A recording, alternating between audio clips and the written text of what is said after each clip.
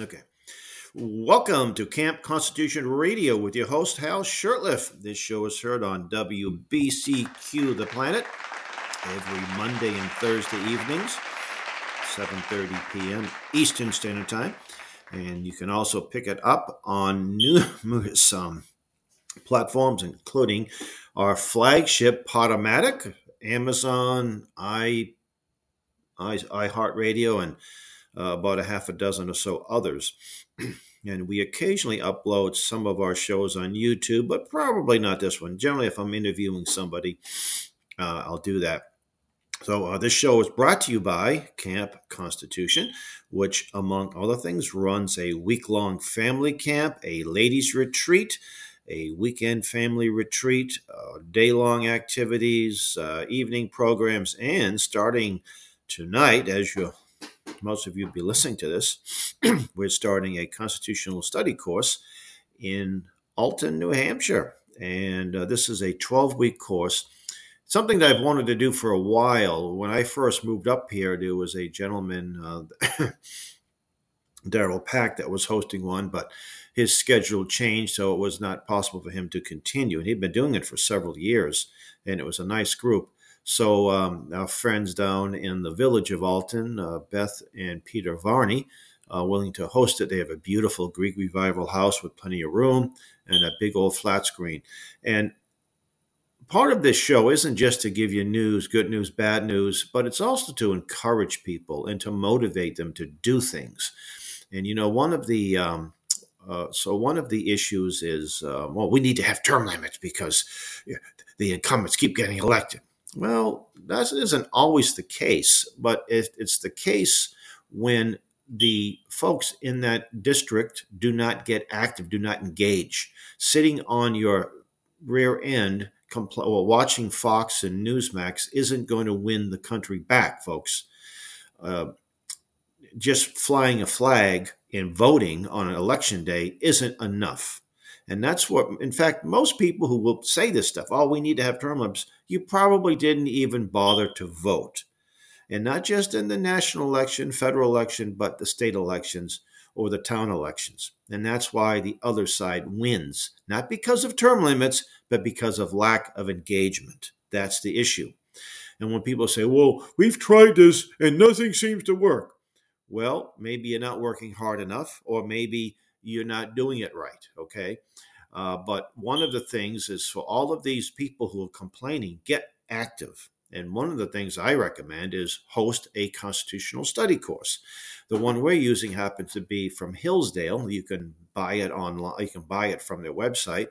I think you can also go on Amazon. Not that I want to give them any business, but there are many, many other constitutional courses out there. Chris Ann Hall, Pastor David Whitney of the Institute on the Constitution, and I'm talking about solid constitutional study courses. So you can host this in your own living room. Invite your friends and neighbors. This is simple stuff. Why don't you write letters to the editor, become an op-ed, right? So a letter to the editor is really an op-ed editorial.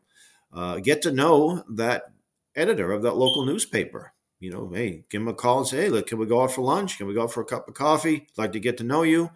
Maybe if they have reporters, most of the smaller weekly papers do not have full-time reporters, but if they do, and if they don't, then you become a reporter. You go to an event and report on it. And little things like this can make a big difference in the community, especially in small towns where an election may be determined by 40 votes, 50 votes, even less. Become an opinion molder, become actively involved in your community. And as you're doing this, you also are learning things too. I learn things all the time. I mean, I'm not. People look at me as I'm some kind of constitutional expert. I'm not. I know enough, I think, to get by, and I can debate the subject, but I can't cite hundreds of case laws and how things were applied and all. But I learn all the time, and I do have a little bit of handle on some of the case laws. But there's some basic stuff in the Constitution. It actually is pretty simple. When someone will say, what do you think about this policy or that policy or this candidate or that candidate? I'll say, is it constitutional? Gee. And that's the first question that anybody should ask. Is it constitutional? Now, it was interesting. There's a lobbyist by the name of Ken Quinn. I've known Mr. Quinn for, I think since 2012 or 13. And he recently wrote a little hit piece against an organization I used to work for, and I was very much involved for many years, Church Society. And one of the attacks he made is that we were against the John Birch Society was against the wanted to impeach Earl Warren, the former Supreme Court justice, because of the Brown versus Board of Education. We were against desegregating schools. And they think, oh my goodness, what a horrible, horrible people. Anyone who would post that is evil, right? But look at it from a constitutional perspective. Does the Supreme Court of the United States have the authority to determine the rules and policies of a school in Topeka, Kansas, which is where this issue took place? And if they have that, then they can interfere with anything. So even if there's a case that says, hey, this is wrong, we need to change this, it doesn't have to go to the Supreme Court. But because the Supreme Court ruled, actually they ruled 6-1. Two of the jurists were either not available or ill. I don't know or didn't vote. So it was a 6-1. And that led to forced busing. Forced busing ended up destroying cities.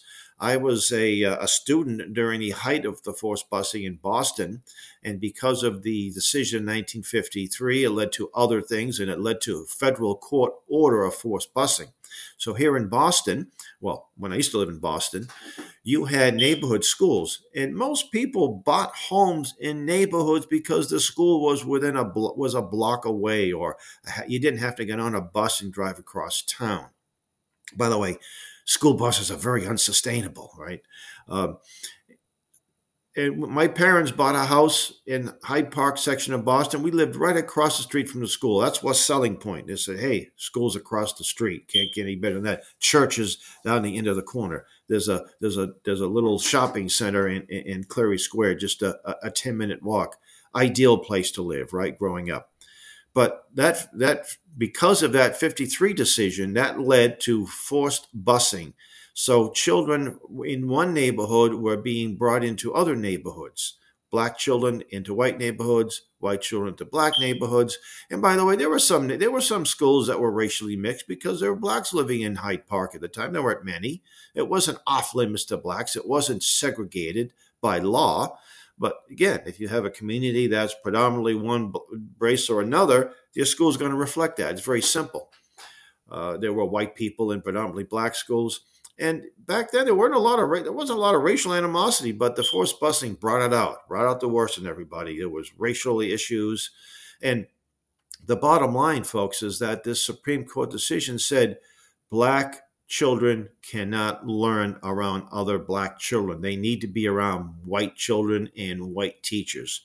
They're inferior, and we need to bring them up to our level. That's what it said. That's paternalistic racism, which it may not be as bad as the person burning a cross on your front lawn, but this is the so-called racism that the white liberals don't want to admit to. This is the real systemic racism, this paternalistic notion that the poor blacks can't really get things done. They don't say they're too stupid. Well, they've been denied opportunities, and we're going to make sure they get them. And this is a segue into my critique of a documentary entitled "Will You Go to Hell for Me?", which was done by my friend Vince Ellison. And I refer to him as my friend because I first heard Vince on, I think it was Tucker Carlson on Fox News, or maybe Newsmax. I heard him on several radio shows, local radio shows. And at that time, it was sometime late summer, I believe. Yeah, probably in July. And he authored a book entitled, and I'm probably not getting the full title right, but the 25 most damnable lies told by the Democrat Party and how to refute them. And I got the book, and when I said, this guy's solid. We got to connect with him. And I got a hold of our camp chaplain, Reverend Stevie Kraft. And I said, Rev, you got to get this guy's book. You got to get a hold of him. So he went online. He actually got him on the phone, which is kind of hard to do with a lot of people. When they get name recognition, they become a little difficult to approach. without some intermediate, a book, their agent or anything. But so Vince, Rev got his name and his phone number, and I got his number. I called him and introduced myself. Was very familiar with the Shirtliff v. Boston flag case. In fact, I must have been in the spring because. So not in the summer of it was the spring of last year, because he told us on May 2nd, he's driving in his car and he's listening to the radio, and they made the news announcement of our Shirtliff v. Boston Christian flag case. When he heard it was a 9-0 decision, he said he pulled over on the road and he did a Holy Ghost dance. I said, we would have loved to get that on video. That would have went viral, brother. So it was in the spring of 2022. So I got a chance to meet him. I drove down. He lives just outside of Lynchburg, Virginia, and he got a chance. I had breakfast with him. I spent 3 hours talking to him, and we could have spent another 3 or 4 hours. We just connected. He's in his mid to late 50s, so I'm a little older. And so when you're that age, we have a lot. He's a boxing fan. I'm a boxing fan, so we had a lot in common in that regard. And of course, he's a believer in the Lord. But I learned something from him that I did not know, which he brings out in the documentary. And I told him something that he didn't know at the time, which he mentioned in the documentary.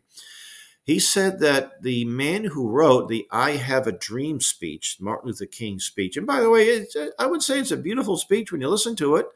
He talks about judging people by the content of their character, not the color of their skin. I don't think too many people of goodwill could disagree with that. He made a lot of biblical references, and he said that he has a dream that the black children and the white children on the streets will play together in the streets of Selma, Alabama. Well, I think they may have been doing that before that speech. But that speech was written by a communist, Stanley Levinson. Now, I knew that King had a lot of communists that worked for him, and I knew the name Stanley Levinson. I didn't know at the time that he wrote the speech. So here's an atheist communist writing a speech that was designed for mainly people who have a Judeo-Christian worldview. This is evident that, there's an old saying, the devil knows the Bible pretty well, and the devil's people will use the Bible. They'll quote things out of context all the time to accuse the brethren. Oh, don't judge. Don't you be judgmental. Oh, we say that all the time. Don't be judgmental. Well, let me ask you something about not being judgmental. If your son or daughter brings home some friends who are gangsters, who have police records, who are drug dealers, will you say, you know what, you're not hanging out with these kids? No way. Oh, you're being judgmental. No, they're drug dealers, they're pimps, they're prostitutes, they're criminals. That's not judgmental, it's fact, okay? So if somebody is doing something evil, it's not judging them, it's fact. The Bible says to be not unequally yoked. Well, how do we know what's unequally yoked if we don't examine the facts? Is that being judgmental? So people use the scriptures, they twist it all the time. We'll turn the other cheek. Yes, there's a time to turn the other cheek. There's a time also to bear the sword. As Jesus said, sell your cloak and buy a sword. And by the way, that cloak, back 2,000 plus years ago, the average person didn't have a wardrobe, a closet full of clothes that they just went down to the local Walmart and bought. That cloak may have been their only garment, and that cloak served as a blanket as well. It wasn't just something they had plenty of. So he said, you have to make the sacrifice, sell your cloak to buy a sword. And if today he would say, sell your cloak and buy an AR or buy an automatic weapon, because the sword at that time was a Roman sword, and it was illegal for Jews to own. And that's another issue about gun control, which I don't want to get into too much right now. So this documentary, and you can actually go to the website, Will You Go to Hell For Me? And the question is, those leftist Democrats, he said that he believes the Democrat Party is the evilest organization in the history of the world. Well, I may not completely agree with that. Then he makes a great case for it, though. He said that they're the party of slavery. They were the party of Jim Crow, the party. Now they're the party of the oppression in the black community. Now, why is this?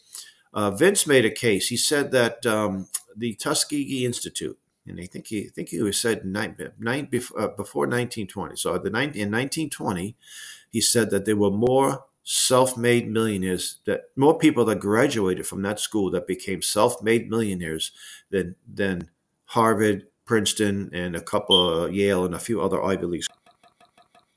Now, I would say that many of the students at those Ivy League schools already were people of already inherited their wealth. They had parents or grandparents that amassed a fortune, and so they didn't really have to worry about becoming self-made. There's some exceptions, of course. And by the way, there's nothing wrong with inheriting money. I wish my parents and grandparents were filthy rich. I wouldn't have any problems inheriting money from people. And if anyone wants to leave me in their will, please do. I'm not going to object to it. As long as the money was made by, it wasn't made under nefarious purposes. Other than that, I can't accept money made by evil purposes. Or if you want to leave it to Camp Constitution, that'd be okay too.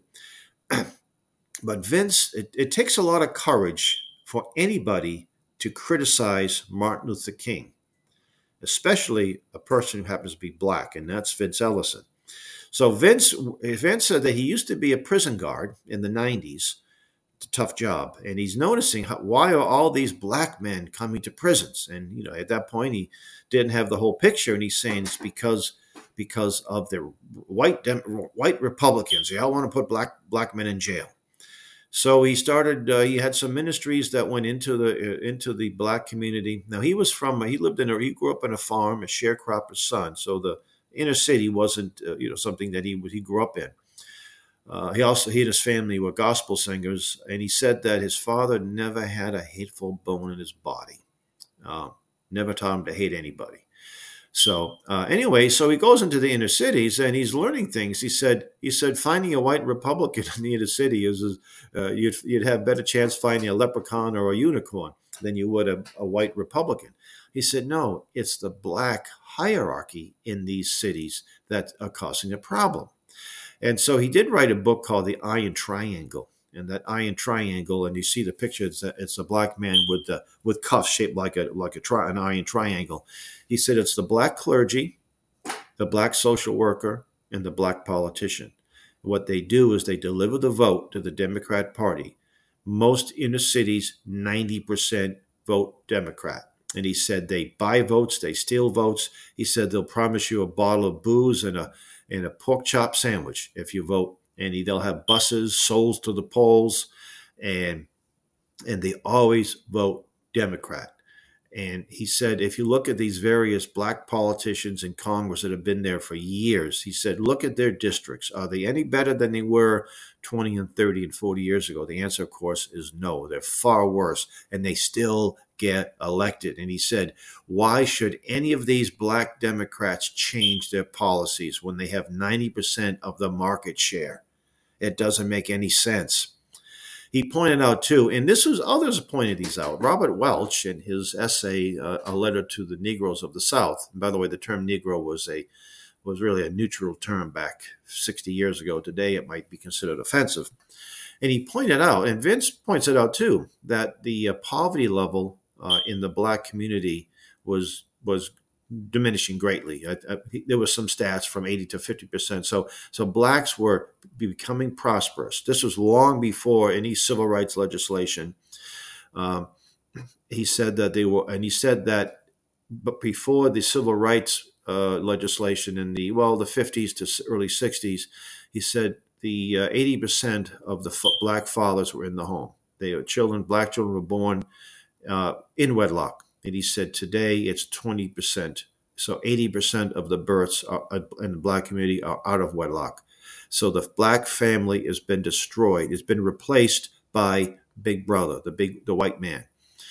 And he did some damning indictment of Martin Luther King. And to his credit, he said, of course, that King was almost as popular as George Washington in this country. And he said when King had already won the Nobel Prize, and he's down in Florida. I think it may have been Tallahassee, Florida, or somewhere in Florida. And there's this little motel he's trying to check in. It's theatrical that it was a segregated hotel. And Vince said, and Walter Williams used to say this too. He said, if a white man doesn't want me to live do business, doesn't want me in his motel, I don't want to be in his motel. If a white man doesn't want me to eat in this restaurant, I don't want him to be forced to have me eat in this restaurant. I don't want to eat in this restaurant, period. So there's a clerk, and he said the white clerk, who was like a $2 an hour clerk, and wouldn't give King a room. And King was persistent. Entourage there. And the clerk calls the cops. The cops come and say, and King says, I want my dignity back. Like he said, this $2 an hour clerk somehow took King's dignity. And he said, when he heard that story, he said he gets enraged. He said, because no man can take a person's dignity away. Dignity is given to you by God. And then he mentions the King Memorial, the big statue that's in D.C. He said, you notice that there's no mention of God anywhere on this monument. Interesting, isn't it? He said, why did they love him so much? Because he delivered the vote to the Democrat Party. And then when the Civil Rights Act was being drawn up, this would be 1963, 64, it was after JFK's assassination. He said Patrick Moynihan, the Democrat senator from New York, realized that the black man has to be part of the family. So any kind of legislation, welfare legislation, has to encourage the black family to be strong. So Moynihan had a meeting with King and some other civil rights leaders. And when he mentioned this, they basically threw him out of the room. He said, I was afraid for my life. No way do we want the black man involved in the family. And this was King. And so he went to Johnson, and Johnson said, well, okay, that's what they want. That's what we'll do. And so he said that King played a key role in the destruction of the black family, all for Democrat power and Democrat votes. So the Democrats throw a few crumbs into the inner cities that are crumbling, that are dangerous places to live, and it enriches the black politician, the black preacher. And he mentions that there are exceptions, but most of the black preachers promote the Democrat Party. And the theme of the documentary is saying, if you support what the Democrat Party supports, you're going to hell. If you're a believer. If not a believer, you're going to go to hell anyway. But if you think that supporting abortion, homosexuality, this transgender nonsense, open borders, gun control, and all these other things, well, especially things like abortion and homosexuality, he said, if you support these things, he said, you're going to go to hell. He said, no way around it. So you're willing to go to hell for these people. That's the theme of the documentary. And when you start showing it, he said it has a warning. He said this is not something that liberals want to see or progressives want to see. He tells some tough truths. So some people don't want to. They'll get very angry. They get very angry because they're being convicted, and they don't want to deal with the conviction. So they just get angry and call him Uncle Tom. And he said that he fears no man. And he said, I have Jesus Christ in my 38. So I fear no man. And he said, no white man will take my dignity away from me. No black man. He said something, and he freed him. He said Martin Luther King in one of his speeches. It may have been I Have a Dream speech. I'm not sure. He said that 1865. He said 100 years later. He said the black man is not free. He said that is a lie. He said freedom is something that you take. You don't ask the white man to give it to you. He said that's a lie. He said, we're free. We've been a free people. And he said, King lied.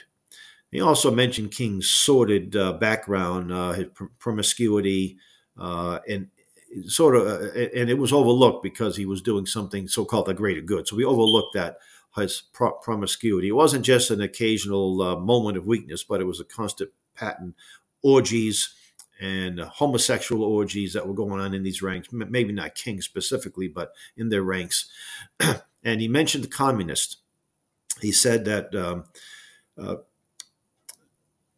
the King was photographed at the Highlander Folk School in Montego, Tennessee, which was nothing more than a communist training school. And he was pictured with some of the top communist USA Communist Party officials. And when he was in the White House, he said John Kennedy took him aside and said, look, I'm backing you. I support you. So if we go down together. And he said, you've got communists in your ranks. You've got to get rid of them. He named them. He said, you've got to get rid of them. And King didn't get rid of them. And he kept them on. So why would this man of God, this clerk, Baptist. And, oh boy, Vince also, which is something I didn't know, Vince said that he was excommunicated from that nation for heresy, and he started his own denomination. And Raphael Warnock, the the Marxist clergyman who's now a U.S. Senate, he just got reelected by a narrow margin, just enough probably to get that inner city black vote, enough to make a difference. And he said he's a Marxist, he's a racist. Vince also, Vince told me about Levinson writing the speech, and I told Vince that Martin Luther King was the first recipient, or one of the first recipients of the Margaret Sanger Award in 1966. He didn't know that, and you can go online and find that out. So he researched it, and sure enough, King gave a speech. So here was King hobnobbing with the likes of Planned Parenthood. Initially, Planned Parenthood's goal was to have birth control in the black community, in the Hispanic community, in the Mediterranean community, Italians. Margaret Sanger thought all of these brown-skinned people and black-skinned people were inferior, defective weeds. And of course, she launched the Negro Project, which has been successful beyond her wildest imagination. Why do I say that? Because the black population, even with immigration from other nations, has stayed at about 13, maybe even lower than that, 13%. And most black pregnancies, especially in New York City, more than half end in abortion. I think the abortion rate, he cites these statistics. He said the abortion rate, I think, is like in the black community is like 35%. If it's 20% or 15% in the white community, it's double that. Then you look at the per capita too. So you look at, also hit a very interesting chart. It was a wealth chart, and it listed Americans by their ethnic group and their medium income. He said on the top, we're not white people. Whiteys were in the middle somewhere, like $57,000 a year. Filipinos, Japanese, Korean. I think Koreans were a little bit under white Americans, but who was on the bottom? Black Americans. Why are they always on the bottom? And he pointed out, he said, every crack house is run by Democrats. Every whorehouse is run by Democrats. Every inner city, every government school in the inner city is run by Democrats. He said they're all failing. They fail constantly. And he said they're designed to do that. Because if they would have made some changes. And he said, why would a black politician who gets 9% of the vote do anything to change? And he said, they're not going to change until we make them change. And he said, if the black Christian and the white Christian can get together, he said, there won't be a force on earth to stop us, and that the Democrat stranglehold on this nation in the inner city, he said, will come to an end. So it's a hopeful message, but some people just don't want to hear it because they're very comfortable in what they do, and they don't want to be called names. And you're going to be called names, folks. But you know what? I think it's worth being called names and suffering some of this. We just push back. There's more of us. There are more good and decent people in this country and in this world than there are of evil people. And by the way, these people are evil. They're lost souls. They need to be prayed for. But meanwhile, we need to work to take our country back. So please, I encourage you to get a copy. You can buy it online. Just go to the website. Will you go to hellforme.com or .net? You can live stream it, show it to your family members, show it to your church. We've showed it to some groups, and it's getting really rave reviews. It's 90 minutes long, which can be a little bit long for some people. You might want to show half of it, take a little break, and then show the rest of it. But it is definitely, man, you've got to get this. And Vince, as I said, he's going to be at our camp this year. We're looking forward to him to be there physically. But we're running out of time. So, hey, folks, thank you for listening to Camp Constitution Radio with your host, Hal Shurtleff. And until next week, may God richly bless you. And happy Resurrection Sunday.